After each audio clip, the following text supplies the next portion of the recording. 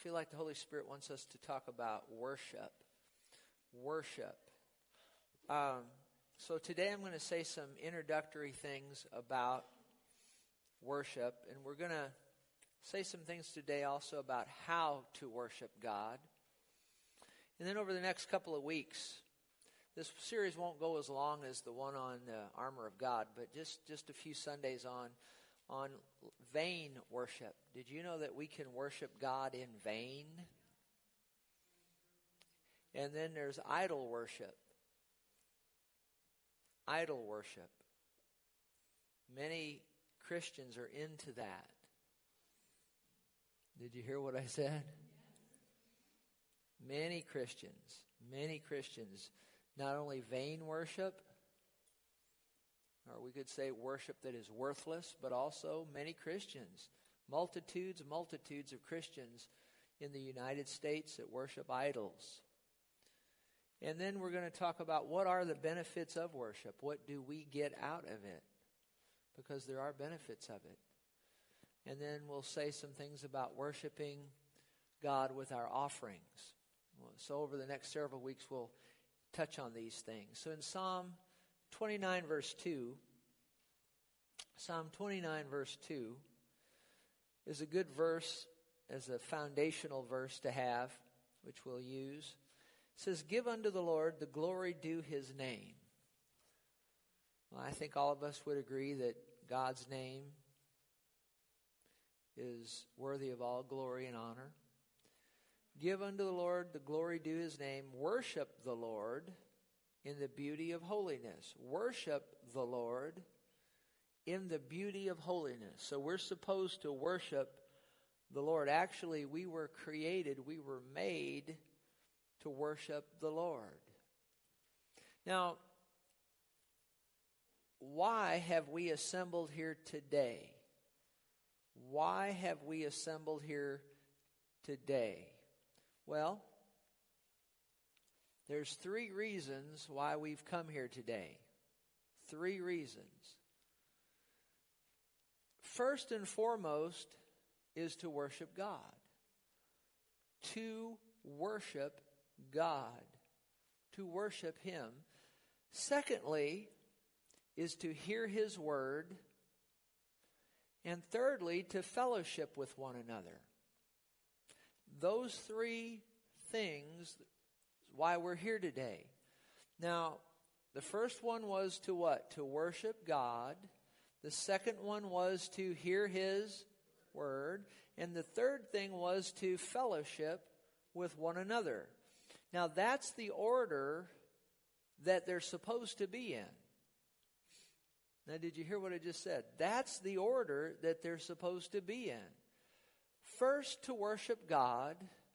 Secondly, to hear His word. And thirdly, to fellowship with one another. Now, it's amazing, and been doing this for a long time, watched a lot of people over many decades, that usually the third one on that list is the first one on most Christians' list. The third one on this list, the thing that should be third, with most Christians is the first thing. The first thing, the main reason that Christians come to church, I've been doing this a long time, is to see their friends. To spend time chatting with one another. Now, how many of you know there's nothing wrong with that? How many of you know that's good and that's biblical, to come and see your friends and chat with them and talk with them and fellowship with them? That is good. But on the list of 3 that I just gave you, what number should that hold? That should be what? Number 3. That shouldn't be what? Number 1 or 2, correct? But I would say, in doing this for decades, I would say probably, and I'm not targeting this at you, I'm just talking about the preponderance of many hundreds and hundreds and hundreds and hundreds and hundreds of people over decades. The main reason that people, Christians now, that are born again, love the Lord, and even Spirit-filled, come to church is to see their friends, to fellowship with their friends, do fantasy football or whatever else going on. And then where are we going to go to lunch afterward? Now that's sad, isn't it? But that's the truth. I've watched it for many, many, many years. Now, is there anything wrong with coming and fellowshipping with one another? Absolutely not. Is there anything wrong with going out to lunch afterward? Absolutely not. It's all good. And even fantasy football, I know some group of men some years ago did it, and then they took the proceeds and gave it to the church to be a blessing to the missionaries or whatever. And fantasy football, in and of itself, I don't have no problem with that. It just shouldn't be number one on the list of why you come to church. Is that right? Fellowshipping, we're talking about worshiping God. Fellowshipping with one another is very scriptural and biblical, but on that list of 3, it should hold what number? 3. Number 3. The first reason we come is to do what? To worship God. And then secondly, to hear His word. And thirdly, then, to fellowship with one another. Okay, so if you're taking notes, be sure you get that written down and adhere to that, and things will go better for you. Now, what is worship? Well, we could talk for a long time about that, but just some things I wrote down here. It's reverencing God, complete devotion to God, honoring God, admiring God, adoring God, exalting God, giving your whole and complete attention to God, to show your love and total commitment to Him. That is what worship is. It's like a bowing of your knee, a bowing of your heart, and a giving of your all to the Lord. The Apostle Paul said, I bow my knees to the Father of our Lord Jesus Christ. And so we could talk for weeks about what worship is, but, those are just some things I wrote down. Now you need to realize this, there is an innate need and desire within all human beings to worship. There is an innate need and desire within all human beings to worship. And perhaps that's why God gave us the first 2 commandments in the list of 10 commandments that He gave us. Because we have a need within us to worship. And remember the first commandment, He said, you shall have no other gods before me. Because you see, if you put anything ahead of God, then you've moved over and become an idol worshiper. Because anything that you put ahead of God has become an idol to you. And we're going to spend a whole session on idol worship. The Bible has so much to say about idol worship. You see God's people in the Old Testament and even in the New Testament. I'm talking God's people become idol worshipers. And God's warned us against that. And so we'll have a whole session on that. But He said, you'll have no other gods before me. Because you see, anything that takes the place of God or comes before God has become an idol to you. And then the second commandment, He said, you shall not make for yourself a carved image, any likeness of anything that is in heaven above, or that is in earth beneath, or that is in the water under the earth. You shall not bow down to them nor serve them. Those are the first 2 commandments. So in those first 2 commandments, He's warning His people to not become idol worshipers, but to worship Him and keep Him first. Now, people worship all sorts of things. Christians worship all sorts of things. We see throughout the Bible people worshiping false gods. The book of Deuteronomy talks about people who feel compelled to worship the sun, the moon, and the stars. Now, you know as well as I do, that's astrology, isn't it? Isaiah, the prophet, talks about a people who worship the work of their own hands. The Israelites worshiped the golden calf immediately after God delivered them from bondage. Think about that. The people in Hezekiah's day worshiped the bronze serpent that Moses, remember, when he had that bronze serpent put up on a pole and anyone who looked at it would, if they were bitten by the serpents, they would live. How many remembers that? Well, in Hezekiah's day, many, many years later, they took that serpent, they gave it a name, and they began to worship it. And Hezekiah had to have it put away.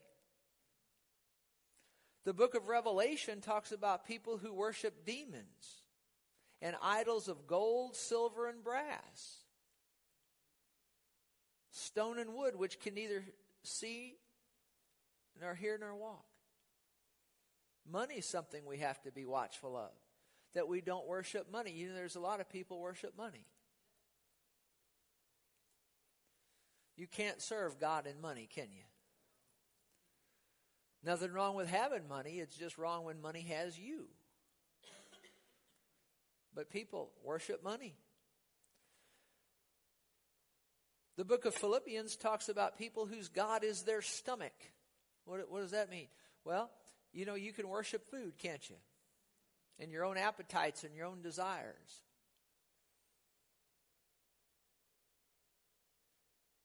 And of course, we understand that people of other religions worship all sorts of things, including animals. How many of you know that there's places in the world that people are starving to death, and yet there's cows walking down the street, and they won't kill them because they think they're gods and they're worshiping them. Is that right?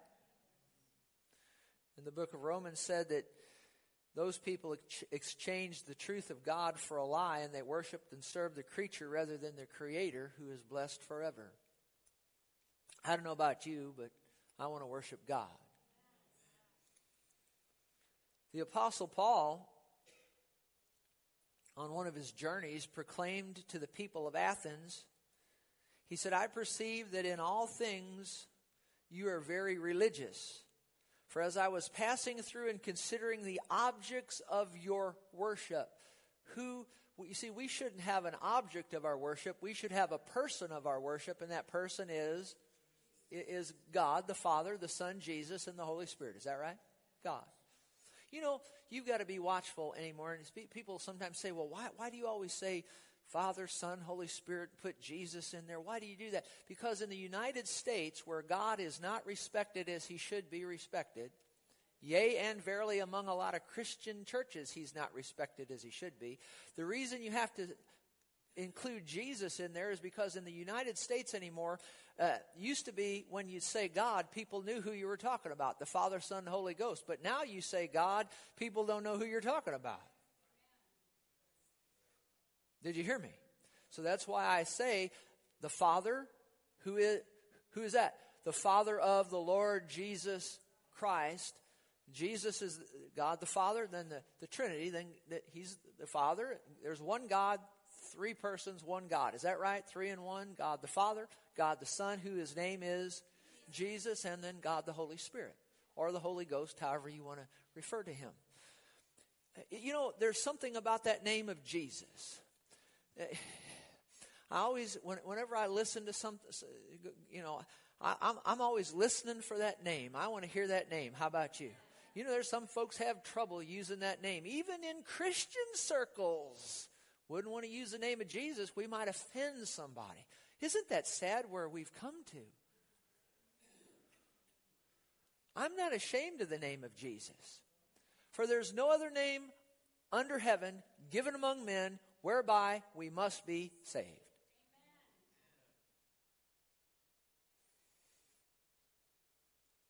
You go in to just about any public school system in this nation and you start talking about Muhammad, Allah, Buddha, Confucius, name them all, nothing to be said.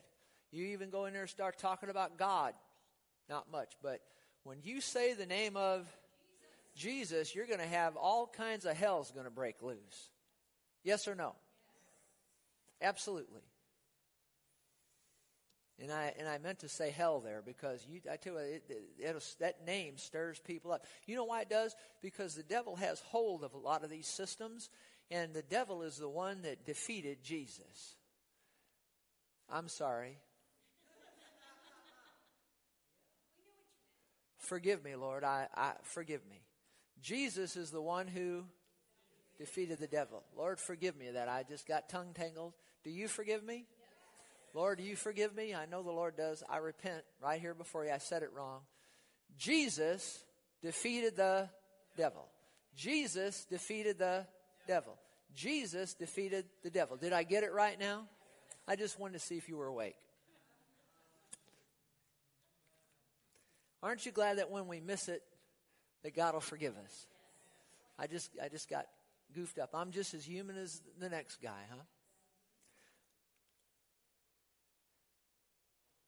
Jesus defeated the devil. Okay. You say, how do you know all hell would break loose if you went into public school and used the name of Jesus? Because I've done it.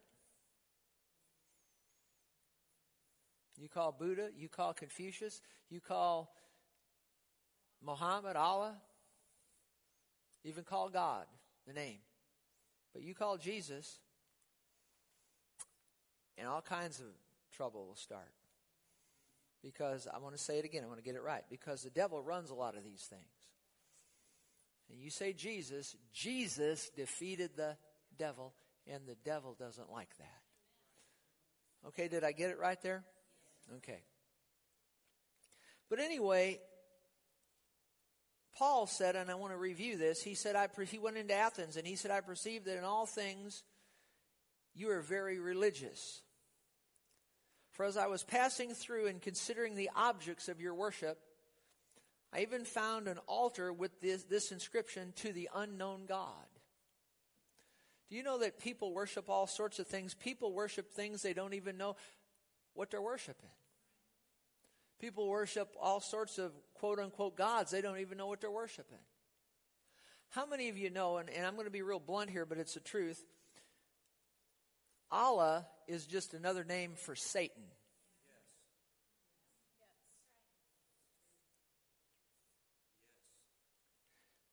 Satan's behind Buddhism.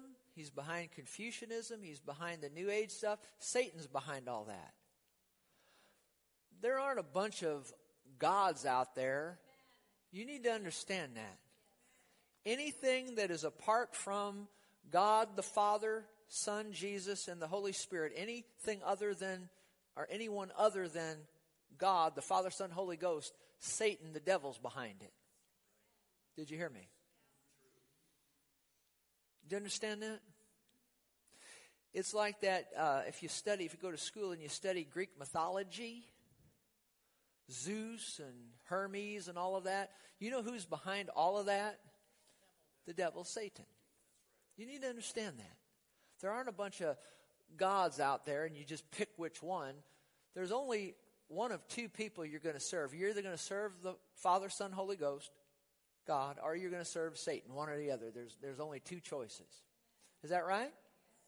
Are you okay? Am I doing okay with this? Okay. So our worship needs to go to God. And when I say God, who am I talking about? The Father, the Son, Jesus, and the Holy Spirit. All right. Now, go to Revelation 22:8, if you would. And notice here, John the Apostle, in the great revelation here that he was having, near the end of the book of Revelation, and this happened on two occasions. We're just going to read the second occasion, where John, I think in the first occasion it was an angel, and the second occasion it was one of the Old Testament prophets, was talking with him. And it says here, now I, John, saw and heard these things. And when I heard and saw, I fell down to worship before the feet of the angel who showed me these things. Now, how many of you know we're not supposed to bow down to an angel? You got to be real watchful, because the Bible says that the devil himself can appear as an angel of light. You've really got to know the Word of God to be sure you don't worship something or someone that you shouldn't be worshiping. Because if John can make a mistake, well, I made a mistake a few moments ago, didn't I? And I corrected it. But I'm in good company. John made a mistake here. He fell down to worship before the feet of the angel who showed me these things. Then he, the angel, said to me, "See that you do not do that. For I am your fellow servant and of your brethren the prophets." So this probably wasn't an angel. It was one of the Old Testament prophets, no doubt. But nonetheless, and of those who keep the words of this book, and he tells them to do what? Worship God. You need to realize this, and don't ever forget it. An angel of God, an emissary of God, a representative of God, will not receive the worship of a human being. They will always direct that worship to God. Now you need to realize that, and that's what happened right here. See, John, he's human. He made a mistake, and he fell down to worship, and this representative of the Lord said, "See that you do not do that." And then he told him to worship God. And this happened another time, a couple chapters prior, I believe, similar thing. Now it's interesting, and I don't have this in my notes, but I feel impressed to say it. If you went to the book of Revelation, I think in chapter 1, somebody appeared to John on the Isle of Patmos, and John turned around and saw him, and he fell at his feet as dead, and he worshiped him, if you will. Now that person that appeared to him on the Isle of Patmos was none other than Jesus, and it's good to fall down and worship Jesus, but not an angel or another human being. And so he fell down to worship, and this prophet said, "Don't do it." A representative of God will never receive the worship of a human being. They'll always direct it to God. Whether it be an angel or a minister or whoever it is, you know, if you came up here and fell down to worship me, I'd say, stand up on your feet. Don't do that. No. No, worship God. If you're going to bow down your knee to anybody, bow it down to the Lord Jesus Christ. Now listen to this, reading from my notes. Often people worship other people. Now this is something you need to realize when we talk about worship here. It's important that you don't become a worshiper of other people. Now I've watched this over many years. People tend to want to worship people and put people up on a pedestal. Now there's nothing wrong with respecting people, honoring people, holding people in high esteem. There's nothing wrong with that. Jack Nicklaus, I hold him in high esteem. He's a golfer, probably the greatest ever, but I don't worship that man. He's just as human as you or me.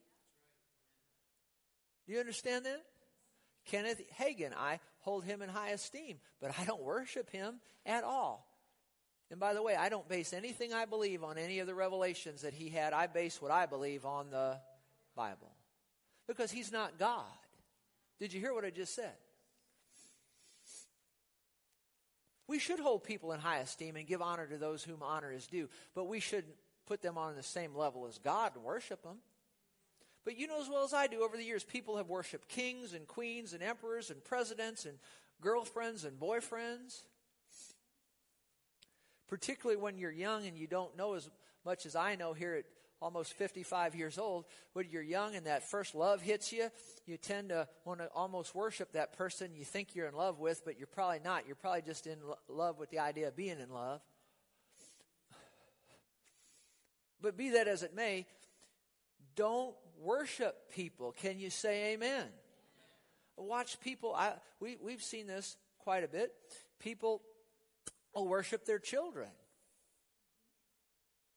I've seen this many times over the years. How many of you know you ought to love your children? They ought to be special to you and precious to you. You ought to love them and cherish them and all of that. But they don't hold the same place that God holds. But I'd say multitudes of people worship their children. You ought to love them, honor them, but they're not God, are they? You know, in the New Testament, in the book of Acts, we won't turn there. You could look it up and see it. But there was this king named Herod, and he got up and he gave a speech, and he was a great speech maker. And he got up and he gave a speech. And you know, I mean, there's some people can get up and really give a good speech. And he got up and he gave a speech, and the people rose up, and after hearing his speech, they said this, I mean, the way he spoke, it was so powerful. This evil man now, evil man, got up and gave this speech, and the people began to worship him, and they said, this isn't the words of a man, this is the words of a God. You can read it in the book of Acts. And he received their worship. And the Bible says an angel of the Lord struck him, and he was eaten with worms and died. We must not worship human beings, and we should never receive the worship of anyone. Listen to this. Human beings are not designed to receive worship. We are designed to worship. We're not designed to receive it. And you consider the end result of celebrities and even some famous preachers over the years who people have set on a pedestal and have worshiped them, if you will. And I tell you what, those people that are set on that pedestal, see, we're not designed to be set up on a pedestal and adored by people. We're just not designed that way. And you look at people over the years, celebrities who have been set on a pedestal and basically worshipped by mass multitudes, those people usually don't wind up very well. It goofs them up. It messes them up. I can think of two. Elvis Presley would be one. Michael Jackson, number two. There's two of them for you right there. It goofs them up. I could call some ministers' names. It goofs them up. We're not designed to receive worship. We certainly shouldn't worship any other person other than the Lord Jesus Christ. The apostle, and when I say the Lord Jesus, I'm talking about the Father, help me, the Son, and the Holy Spirit. And actually, just so you know, you need to know this. You need to know this about God. You start worshiping the Holy Ghost, guess what he's going to do? He's going to point you to Jesus. Did you hear me? And really, you start worshiping Jesus, guess what he's going to do? He's going to point you to the Father.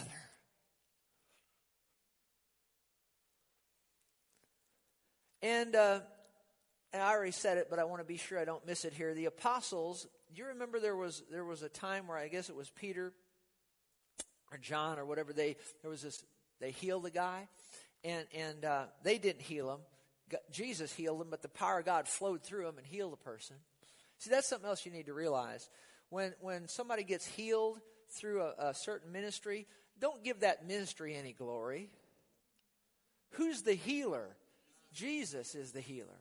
And any minister that's worth his salt or her salt, when the power of God flows through them and somebody gets healed, a lot of times the person that gets healed wants to start worshiping that person that laid hands on him. No, that person should immediately say, no, I didn't have nothing to do with it. Worship God. And that happened in that you can read it in the New Testament, and Peter and John would say, it wasn't us by our power, it was the name of Jesus. Don't worship us, worship Jesus, you see. You could read about that. Now you need to know this. The devil seeks to be worshiped. Do you remember he wanted Jesus to bow down and worship him? Remember that when he was tempting the Lord? For those 40, at the end of the 40 days? How many remembers that? And here's something you need to realize. The devil, if he could, would make you worship him. You need to know this about God, though. God never makes anyone worship him. Because he's love, and love doesn't make people do things. Did you hear me? I don't know. I want to just be like the Hebrew children, Shadrach, Meshach, and Abednego. They refused to bow and worship anyone other than God. How about you? You want to be like them? Now, I'm going to give you an assignment. If you're serious about learning some things about worship, I'm going to give you an assignment before you come back next week. I want you, now those are my introductory remarks. Now we're going to spend the next few minutes on talking about how to worship God. How did I do on my introductory remarks? Was that okay? Now, here's your assignment. I want you to read the book of... Now, don't start it now. But before you come back next week, this is an easy assignment. I seldom give assignments out on Sunday morning, but here's an assignment. I want you to read Revelation chapter 5. It's one chapter. We can all handle that. Read Revelation chapter 5 if you want to see how worship is done in heaven. And you see, Jesus prayed and he said he wanted the Father's will done on earth as it is in heaven. So if you want to see how worship should be here on the earth, what you need to do is read Revelation, the 5th chapter. You can see how it's done in heaven, and then you'll be able to know how it's done here on the earth. Now, please don't start reading that now. Do you promise me you won't start reading that now? Okay, read it later. But here's some things that I noticed in heaven, in Revelation 5. It's a group activity. There were lots of people gathered together. You don't have to have lots of people. Jesus said, where 2 or 3 are gathered in my name, there am I in the midst. How many remember him saying that? But it was a group activity. It was diverse. There's a lot of different people there out of every kindred, tongue, people, and nation.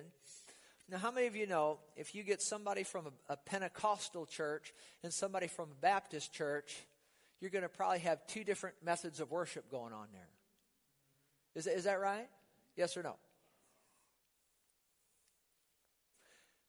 It's interesting as you read Revelation 5 how many times you see the word loud. It was loud. Heaven is there's a verse, I think it's Revelation about the 8th chapter, somewhere in there, it said there was silence in heaven for about a half hour. And it's like, wow, silence in heaven for a half hour. This on in the future is going to happen. Why is that so awesome that there'd be silence in heaven for a half hour? Because heaven is a busy place. There's lots going on there. There's praise and worship to God. It's a loud place. But I don't believe it's loud in a bad loud. It's just people are worshiping God. So it's diverse. It's loud. It's demonstrative. You know what I mean when I say demonstrative? There, people, as you read there in Revelation 5, you'll see that people they express their emotion. It's not dead, in other words. Now, I know, I'm not going to get into it right now. I've shared it with you in the past, but sometime after my mother went to heaven in a dream, it was more than a dream, but it was in a dream. And I got a glimpse of heaven, and God let me see a worship service up there.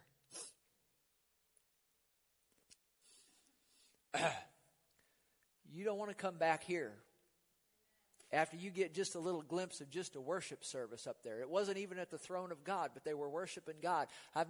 It was very similar to here on the earth, but it was the best I could tell you is you take a Billy Graham choir and ramp it to about, punch it up to warp 9.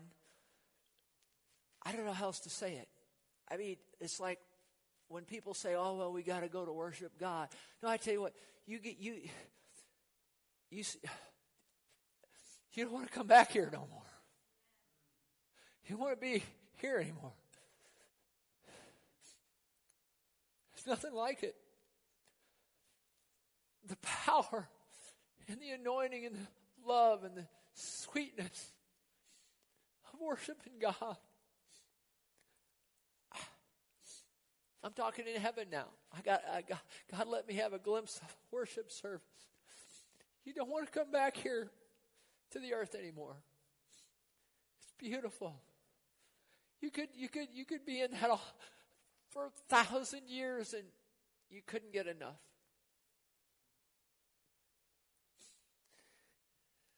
Oh, that's what worship ought to be like here on the earth. How do you worship God? Let's go to John, the 4th chapter.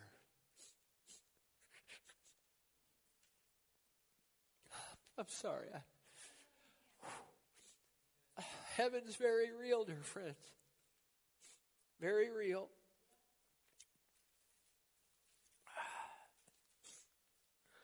Worship should not be a boring time. It should be what we live for. To worship God. And I don't mean just here in these services on Sunday morning. I mean every day. You'll see that as we go here. Notice this is when Jesus encountered the woman at the well, and he said to her, "Woman," this is John 4:21. He said to her, "Woman, believe me, the hour is coming when you will neither on this mountain nor in Jerusalem worship the Father. You worship what you do not know. We know what we worship, for salvation is of the Jews." So the Jews certainly had the form of worship that was in line with the Word of God. This woman didn't have a clue. But verse 23, the hour is coming and now is when true worshipers, how many of you want to be a true worshiper? Will worship the Father in what? In spirit and in truth. For the Father is seeking such to worship Him. Think about that. God's looking for somebody. Who's He looking for? Those that will worship Him in what? Spirit and in truth. Then verse 24, God is spirit, and those who worship Him must worship in what? In spirit and truth. Now for years, I'll be honest with you, I really didn't understand what that meant. Now the truth part was easy enough. But the in spirit part threw me for a loop. But I think I've got a better understanding of it now. So I'm going to conclude by talking to you about what it means in spirit and in truth. Let's do the easy part first. In truth. In truth. In truth is the easy part. It's pretty easy because Jesus said of this Bible here, He said, "Thy word is truth." So the in truth part is very simple. We need to worship God in line with His word. Easy enough? In truth. In line with His word. Now notice, a lot of folk don't do that. Mark 7 verse 6. Go there quickly. Mark 7 verse 6. Jesus answers and says to these people, He said, "Well did Isaiah prophesy of you, hypocrites, as it is written, this people honors me with their what? Lips, but their what? Their heart is far from me, and in vain they worship me." I'm going to do a whole session on this vain worship as we go here. But in vain they worship me, teaching as doctrines the what? The commandments of men. So you can get all goofed up on your worship, and you can get all off in a wrong direction with your worship if you're not worshiping in line with the Word of God. You can go into any number of churches in this land. I'm not being critical of churches. I'm just saying you can go into any number of churches, and you can probably, maybe even in this church, you might be able to find some things that go on in worship that might not be completely, totally in line with the Word of God. How many of you know we're human, aren't we? So we have to be continually watchful that we're worshiping in line with the Word of God. And a lot of times you go in and people do things in worship services because they've always done them that way. And they're not even in line with the Word of God. But you know, there's a lot of people won't change and get themselves in line with the Word of God because tradition. We've always done it that way. Our ancestors did it that way, so we're going to do it that way. How many of you know if your tradition goes against the Word of God, you need to make an adjustment? Yes or no? So, we need to be sure that we're worshiping in line with the Word of God. Okay? In line with the Word of God. So that's the in truth part. I could talk for hours on that, but we just need to be sure that we're worshiping in line with the Word of God. And as best I know here, we're doing our best to do that, okay? But now in spirit, what does it mean in spirit? Well, I'll close with these statements. There's two aspects of this. Two aspects of in spirit that you have to really understand it, you got to get this. The first aspect of in spirit is this. In spirit, if you really get in there and study into it, and you get into the Greek of it, the Greek words, we could say it another way. With your whole heart. With your whole heart. It does not mean that you're singing in tongues continuously. Now, thank God for singing in tongues, but that's not what this is talking about. This is talking about with your whole heart. God is seeking people that will worship Him in line with His Word, but He's actually looking for, now you need to get what I'm about to say. How many of you know we need to do things in line with His Word? But God is really more concerned about your heart than He is concerned about you being perfectly in line with His Word. Because there's people that worship God right in line with His Word, but their heart's not right. And God won't receive that worship. You can worship God according to this book perfectly, but if your heart isn't right, He won't receive it. I'll prove that to you here in just a moment. Now, remember a moment ago we said worship in heaven was demonstrative? Now, how many of you know that if you've been around the house of God any length of time, you've seen probably all different kinds of people do all kinds of different things in worship? Some people will raise their hands. Some people won't. Some people will raise their voice. Some people won't. Some people won't. You know, if you've been around any length of time, you'll see people really get into it, and some people won't. Do you know that whether people are what I call hooting and hollering, or whether they're not, really doesn't have anything to do with anything? Come on. It's all about, and I don't mean the blood pump, I'm talking about the real you, your spirit.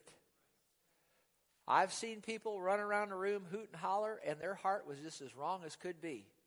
And people walk out and say, boy, they really worship God. And God didn't receive any of their hooting and hollering. I've seen people stand there like a statue and their hearts just be as wrong as could be, and God didn't receive any of it. Yet I've seen people stand there like a statue and their heart, you know what I mean, during worship, and their hearts just worshiping God, and God receives it. You can't tell if somebody's worshiping God or not. Only God can. Did you get what I just said?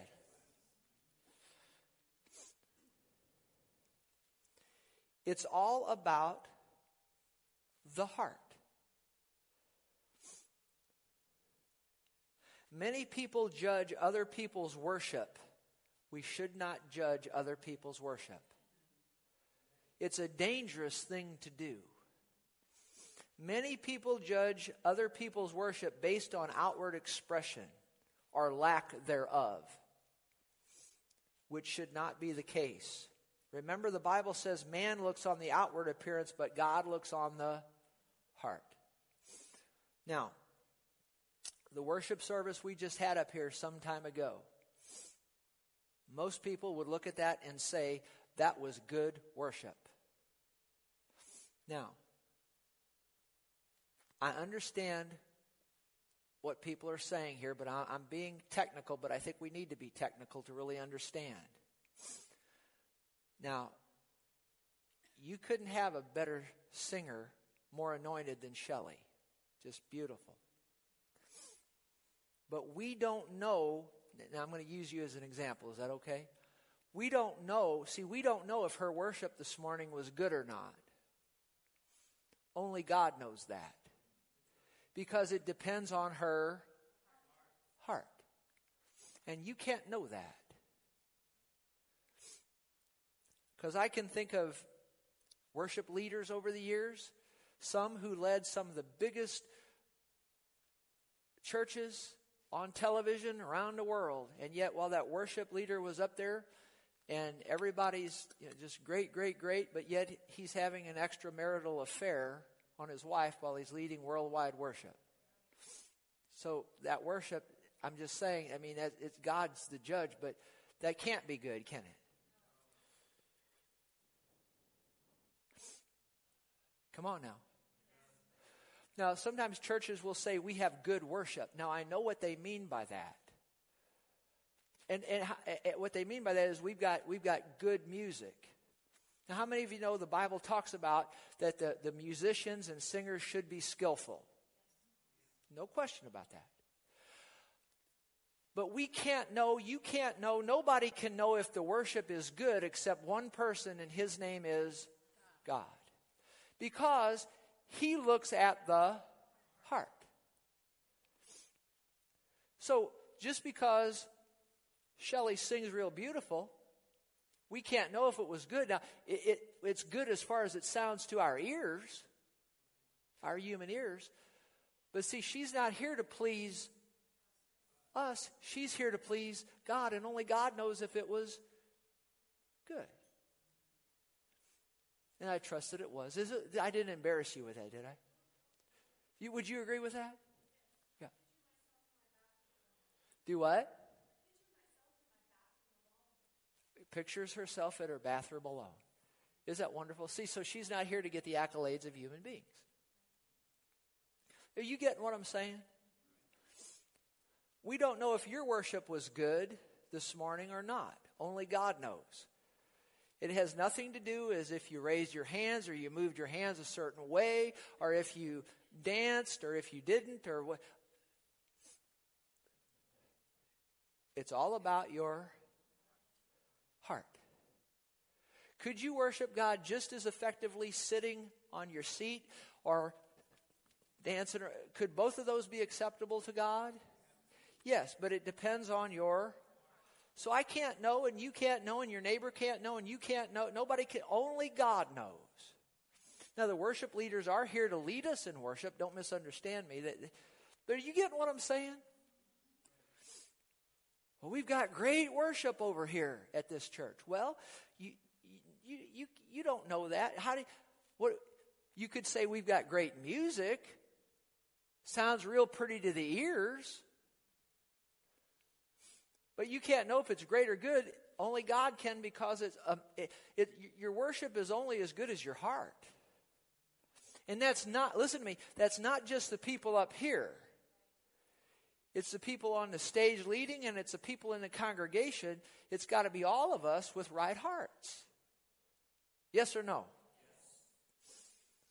And I feel badly for people over the years who have basically been beaten to smithereens because they're not a hooter and a hollerer. They're not a dancer or a runner. And they've been basically made to feel like they're worthless because they don't jump and do all this stuff with their hands. But you see, the person that doesn't do all that, maybe their heart's right. And God receives it more than the person running around the room. But you could run around a room with the right heart and God would receive that too. Do you get what I'm saying? It's not about the manifestation of demonstrativeness. It's about the what?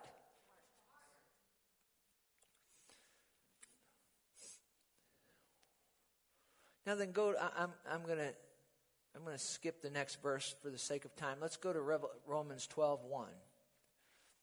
Real quickly. And then this is the last aspect about in the Spirit. So first of all, what does in the Spirit mean? It means with your what? Is that easy enough?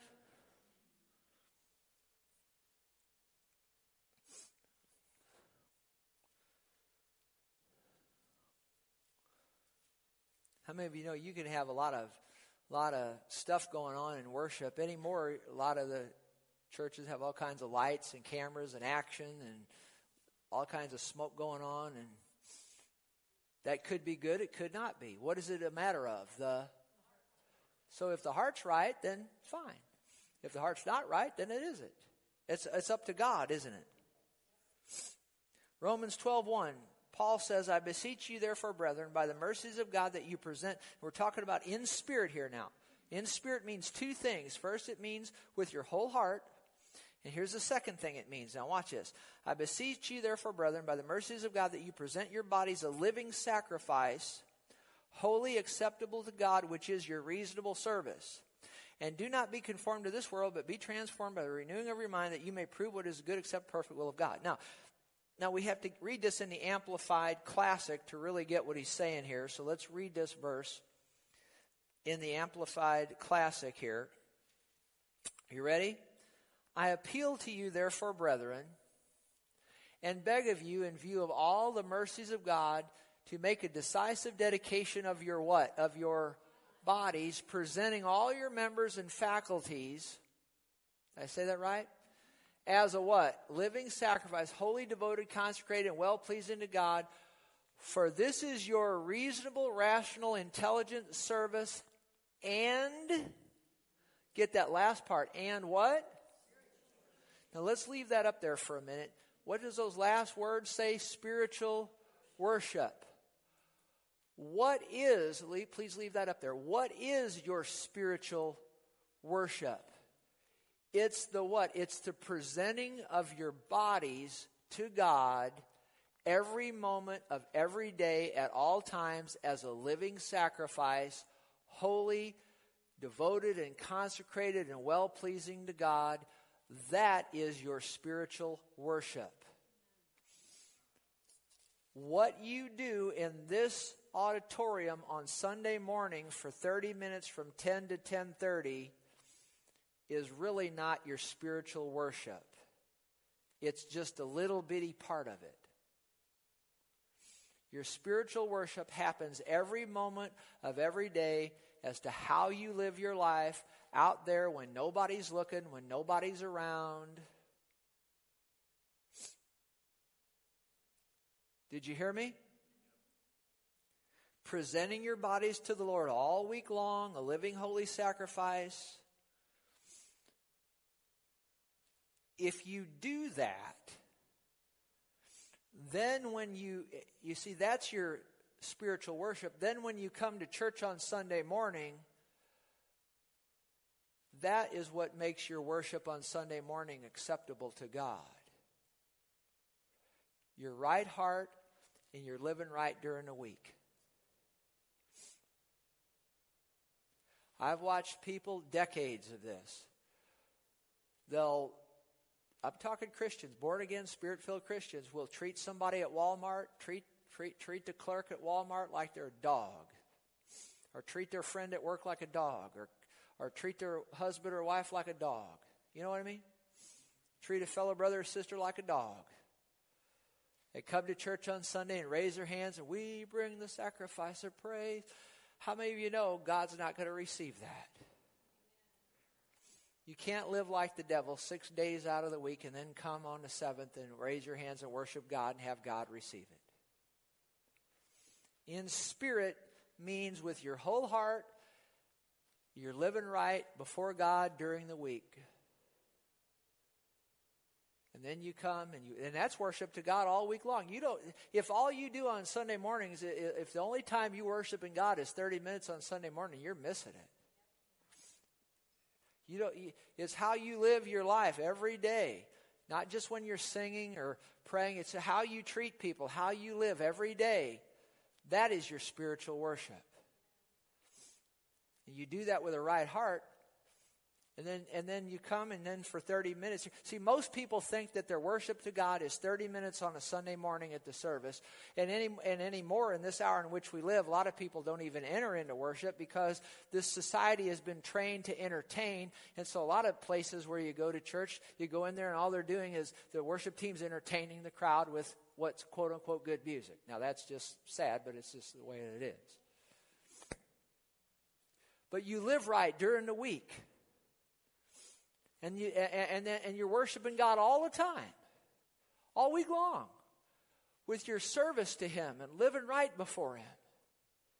And you come here on Sunday mornings, and then 30 minutes is just a continuation of your life. And your heart's right, you sing to the Lord, and it's received and acceptable to Him. Can you say amen? Amen.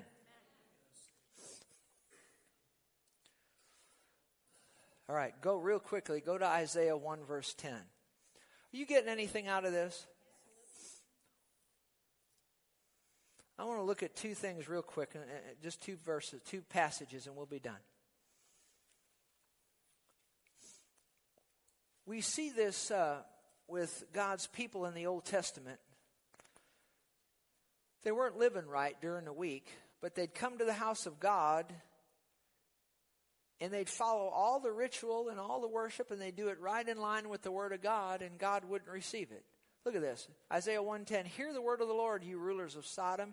Give ear to the law of our God, you people of Gomorrah. Now, God is talking to His people here, and He's really calling them names. He's calling them Sodom and Gomorrah. He's talking to his people. So you know what happened in Sodom and Gomorrah. I wouldn't want God to call me that. But he's calling a people that who lived unholy during the week, talked bad about people during the week, gossiped during the week, and all these other sorts of things. And then they come to church on Sunday or come to the temple on Saturday, whatever it was. They come to the house of God and want to worship God. And God said, no, I'm not going to receive it. And these people did everything according to the way God wanted it done, but their hearts weren't right. They weren't living right during the week. So he calls them Sodom and Gomorrah. Verse 11, to what purpose is the multitude of your sacrifices to me? To what purpose is the multitude of your sacrifices to me? Says the Lord. I have had enough of burnt offerings of rams and the fat of cattle. Now, he wanted that. And they brought it. He said, I've had enough of it. I do not delight in the blood of bulls, of lambs, or goats. Yet he asked for it. They were bringing it. They were doing it right. He said, I don't want any part of it. He said, verse 12, when you come to appear before me, who has required this from your hand to trample my courts? Bring no more futile sacrifices. They were futile. Why? You'll see. Incense is an abomination to me. Yet that's what he asked for. That's what he called for. That's what God called for. They're doing exactly right in line what he wants done. He says it's an abomination to me. The new moons, the Sabbaths, the calling of assemblies. He wanted it all. They were doing it just exactly prescribed, right along in line with what he wanted. He said, I cannot endure iniquity and the sacred meeting. In other words, I'll put it in words we can understand. I can't stand it when you come to church with sin in your life. Your new moons and your appointed feasts, my soul hates, even though God called for these things. They are a trouble to me. I am weary of bearing them. When you spread out your hands, watch this. When you spread out your hands, I will hide my eyes from you. Think about that. Even though you make many prayers, I will not hear. Remember David said, if I regard iniquity in my heart, God won't hear me. Your hands are full of blood. See, these people were doing the ritual and the ceremony correctly, but they had a practice of sin in their lives. Now, we're not talking about people who just goofed up or missed it here or there. We all miss it here and there. Let's talk about people who was practicing sin during God's people, practicing sin during the week, and then coming to the house of God, wanting to worship God. And God said, I don't want any part of it. And then he goes on and he says, isn't God good? He says, wash yourselves, make yourselves clean, put away the evil of your doings from before my eyes, cease to do evil, learn to do good, seek justice, rebuke the oppressor, defend the fatherless, plead for the widow. They weren't doing these things. Come now, let us reason together, says the Lord. Though your sins be like scarlet, they'll be white as snow. Though they're red like crimson, they'll be as wool. What is he saying? He said, you can repent. Isn't it good that we can repent? Do you get what he's saying there? They were doing everything right according to the book, the way he wanted it done, but their heart wasn't right. They weren't living right, and he said, I don't want any part of it. Look at Amos 5, and this is it. Look at Amos 5, 21 through 24. Watch this. This is even more poignant. God says, through the prophet Amos to his people, he said, I despise your feast days. I despise your feast days, and I do not savor your sacred assemblies. Can you imagine when God says, I just hate it when you all get together at Summit on Sunday morning? Would you want him saying that about us? Well, that's what he was saying about these people. Though you offer me burnt offerings and your grain offerings, I will not accept them, nor will I regard your fatted peace offerings. And yet he wanted those, but he said, I won't regard them. He said, take away from me the noise of your songs. See, they were singing worship songs to God, but he heard them as what? Noise.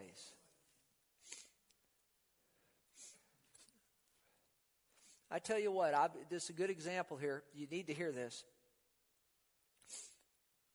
Back many years ago, you probably wouldn't even know who I was talking about, so I can share this. Many years ago, long time ago,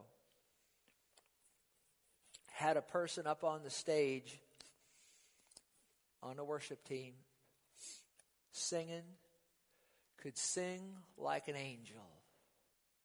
You know what I mean? Just beautiful. Beautiful. And there was a little gal in the congregation who sang worse than me. They were standing right behind me. And I sing pretty bad. And the Spirit of God just started dealing with my heart. And he basically said to me, he said, the one behind you is beautiful to me, the one up there isn't.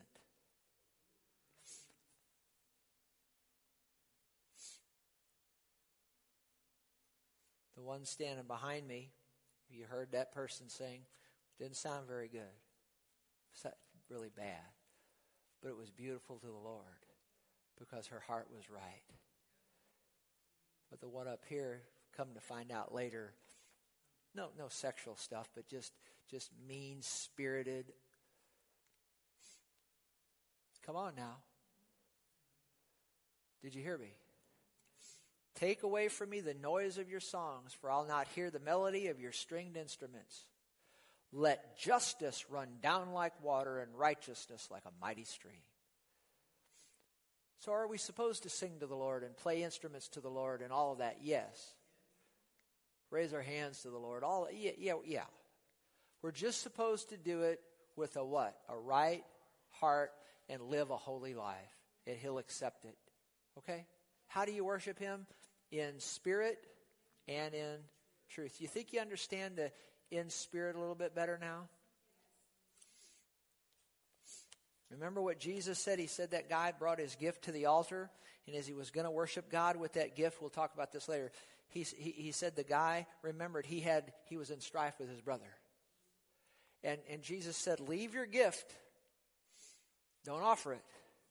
Go get rid of that strife between you and your brother, and then come back and what? Offer the gift. Did you get what I just said there? See if there. It's all about holy living and a right heart. If we want our worship to be acceptable to the Lord. Have you ever come in here and the music starts, you begin to worship God, you know there's things in your life that shouldn't be there and your heart will start condemning you? See? The Bible talks about our heart will condemn us. So when I worship God, I don't want my heart condemning me. Did you get anything out of this? It's time for me to stop. Stand with me if you would. We'll pick up with this next week. If you need prayer for anything,